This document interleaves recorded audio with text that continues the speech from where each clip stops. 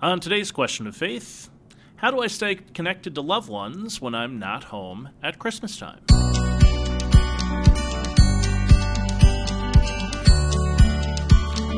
everybody, this is Question of Faith. I am Mike Hayes. I'm the Young Adult Ministry Director in the Diocese of Cleveland. And I'm Father Damien Ferentz, the Vicar for Evangelization. And I'm Christy Cabanis, Director for Missionary Discipleship.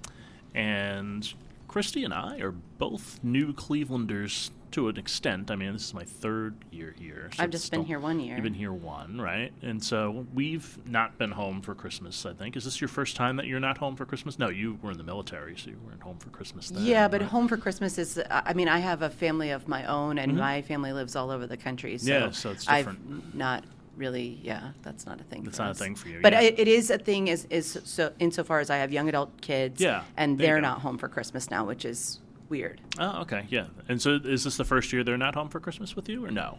No, it's been a couple. Okay, so you've had a couple of experiences with this. So I don't go home, you know, which for me, home would be Yonkers, New York, or the New York City area at least. My sister's the only one there, and she goes and spends Christmas with my cousins now, and tells me, please don't travel to come to little old me. I'm fine. You don't need to spend all that money, and so Mary and I don't. So we usually spend Christmas at home by ourselves, or sometimes we will find some friends to go with. But in general, we're home in Cleveland at Christmas at this point. But we don't have any extended family to celebrate with at this point in time. FD, what about you? I've only not been home for Christmas one time in my whole life.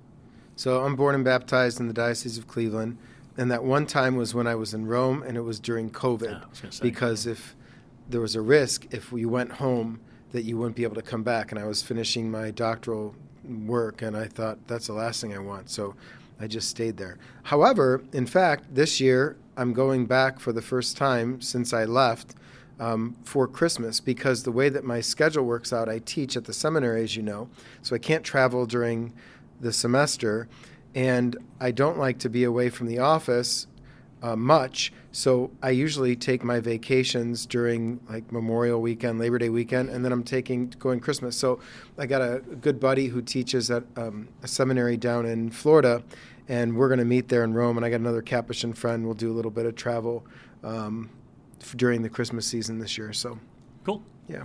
Yeah, and this year, you know, with formation, we haven't been able to come. Marion's family actually it's a big deal. They have a big family Christmas party, like a couple weeks before Christmas, and it's sort of command performance. Marion's mother started this party to get the whole family together. So it's like 75 people go to this thing, and we have not been able to go because it's almost always on a Saturday, and I'm in formation on Saturday in class, so we've missed, I think, at least the last 3 years, if not more. Maybe it might even be more like the last 4 or 5. So we're hoping next year we won't be able to. This year it's a formation Saturday. We won't be able to go. But next year we're hoping that we'll be able to go back. Yeah, I was going to say, I don't know. I mean, I have a cousin whose birthday is Christmas on my dad's side, but my dad's an airline pilot. So we just always celebrated Christmas when we could all be together. We would try to get to Mass and that sort of thing, but we weren't always able to celebrate on the day. And then with my husband as a truck driver, and he works for retail food service organizations, and so he always has to work the day after Christmas, and usually Christmas Eve as well. So then we don't have the luxury of going to where the rest of my family might be for those Christmas holidays. So it was with the kids in the house, we always just had a quiet, just the 4 of us Christmas. My kids didn't love me because I would wait to sign up for a Christmas Mass schedule for what was left after all the people took their particulars, just because I was making the food and it was just the 4 of us, so we could always figure that out. But that usually meant we got the 11:30 on Christmas Day, which sometimes was wonky. But I think, and actually, Mike, when you just asked me, have the kids been out? My son has been out, but I think he would always come home for Christmas. Last year, for sure, it was just my husband, my son, and myself. And it was sad because we were in the middle of selling our house. Oh, so right. I remember. I didn't even put up a Christmas tree. Oh, wow. Yeah, I didn't see the point of it because I thought to put all it up and then take it back down. But anyway, staying in touch with people when they're not together Yes. at Christmas is a big deal, because it can be already, it's like dark and wintry and cold, and so it can be dreary. But I think the first thing is, thank God we live in a technological age, because you can FaceTime or Zoom call or whatever that is able to, like, you could actually have a face-to-face through a screen, but still conversation of, you could even open up presents that way. Yeah, we've done that, yeah. Yeah. And then the other is, I was going to say, I think that then you end up with, it's a really big deal time to be sending correspondence to each other and send packages in the mail. And then the last thing is just a little silly thing that I learned from a friend who's got family that lives overseas. And they said there's a system called Jackbox, where it's a gaming that you can do on your TV, and everybody can link in, so you're playing the game in real time together. Sort of like Kahoot, or one of those things. Yeah, exactly. Yeah. So I think that any of those things help to bring the connections, right? Jackbox, you said. I'm pretty sure that that's what it is. Not to promote anybody. We're not promoted by these guys. I'll but put it just, in the show notes. All right. Yeah. But if they want to sponsor, feel hey, free. we're welcome. Yeah, we would love that. Check's still clear, I have to look to make sure they're okay, but I mean, right. But yeah, any of those ways. Do you have any suggestions? I'm more old school. I like writing letters still. Yeah. I do a lot of that even down here in the office. So I create my own Christmas card every year, and it's my way of also evangelizing, I suppose. But I still write letters, and I like phone calls a lot too. I just like talking to people. Yeah. So, yeah, I connect. And then even like day of text messages. I did that on Thanksgiving. People I haven't heard from in a while, but it's just nice to check in. And I'm a big GIF, meme, emoji kind of guy. So even if they're not returned, it's a love language, Or I was going to say, too, I have 23 cousins on my mom's side, first cousins, and we call it like the older cousins and the younger cousins, because there's sort of like two generations of us. And the older cousins, my one cousin Wendy is the best at this. She puts us all in a group chat for a holiday and she usually sends the first one, and then everybody in turn. And there are lots of GIF files and little memes. And then sometimes someone will throw in a picture from when we were really little, which makes everybody laugh. Then you got to tease about what attire folks have on in the photo and whatnot. So usually that's sibling to sibling attacks, but I knew you were going there. Yeah, that's what that is. Gently attacks. Yeah. What I do too is when I know someone is missing others that they can't be with, I try to send them something that will remind them of home. Yeah. So like for my wife Marion, I always try to send her some kind of an Italian food item from Arthur Avenue in the Bronx or somewhere in Brooklyn, or her favorite store, her favorite food store that her grandmother used, or a product that her grandmother used to cook with, or something like that. And then usually I'll make the food, Yeah. So I also have to say, okay, is this something I actually know how to cook? Right. And then I'll make that. But, a lot of things now with like shipping and things, so you can get a lot of stuff that you never could before. It's really interesting. To that same end, though, Mike, and I'll say this because having been in the military, which is where I think this question was kind of coming from, home prepared things. My grandma, my dad's mom wasn't like big on the cooking, but she knitted slippers all of the time. And so that was something that my sisters and I always looked forward to at Christmastime. So, a knit or crocheted like blanket or slippers or whatever that sort of thing is, or like to bake those famous mom's cookies from the back of the Toll House bag, whatever. But the homemadeness of things really means a lot. Sending if you've got a young kid around that's doing those kind of craft projects at school, I think sending that adorable, homemade Christmas tree out of paper, cutouts and whatnot is really sweet too. Yeah, agreed.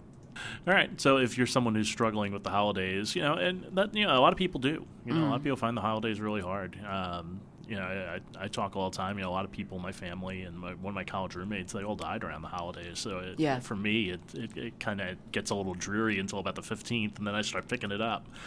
But if the holidays are hard for you, reach out to someone. There's a community there who wants to be there for you. So you don't have to be alone. Just reach out to someone wherever you are. And so where are we going for our church search this week? How about Nativity of Our Lord down in Akron? So Father Zach Kowalik, he was ordained a year ahead of me, 2002. He's the pastor there. And I believe if the parish wasn't built, the church was built by Father Dave Haliko. And he's a frequent visitor to the Holy Land. So in that church, there's actually like a little museum, and they have a replica of a lot of the things that are in the Holy Land, like the Bethlehem and the Holy Sepulchre. And there's a lot of wood in there. It's quite beautiful. I want to say the second round of 9 nights, so 2 years ago, we were down there. And it's a beautiful little church. It's in Akron, but not really in the city. It feels more like suburb, but it's a pretty little parish. And they do pilgrimages out there, in fact. So it's a nice place to visit. Yeah, I'm remembering this now from 9 nights. Like I think I had been there the first time as soon as you started describing it, I was like, oh yeah, I was there. Yeah, no, it's a great place. Yeah, great. And then so this coming Sunday is the fourth Sunday of Advent, but then Christmas is right after that. We won't have another show before then, so we can take either one of the readings today. And so I chose the first reading for Christmas from Mass during the day. Hark, your sentinels raise a cry, together they shout for joy, for they see directly before their eyes the Lord restoring Zion. Break out together in song, O ruins of Jerusalem, for the Lord comforts his people, he redeems Jerusalem. I thought that was just really beautiful. So it kind of struck me. I don't remember hearing that reading before, because I usually go to Midnight Mass, so I probably haven't heard that reading in a long time. So that was great. So that's for Christmas Day. What did you pick out, Christy? I looked at the fourth Sunday of Advent because, I felt really sad that there's just the Sunday of Advent and not a whole entire week for us to get to celebrate this year. Right. But that first reading also for me from Samuel, and this opening couple of phrases, when King David was settled in his palace and the Lord had given him rest from his enemies on every side, he said to Nathan the prophet, here I am living in a house of cedar while the ark of God dwells in a tent.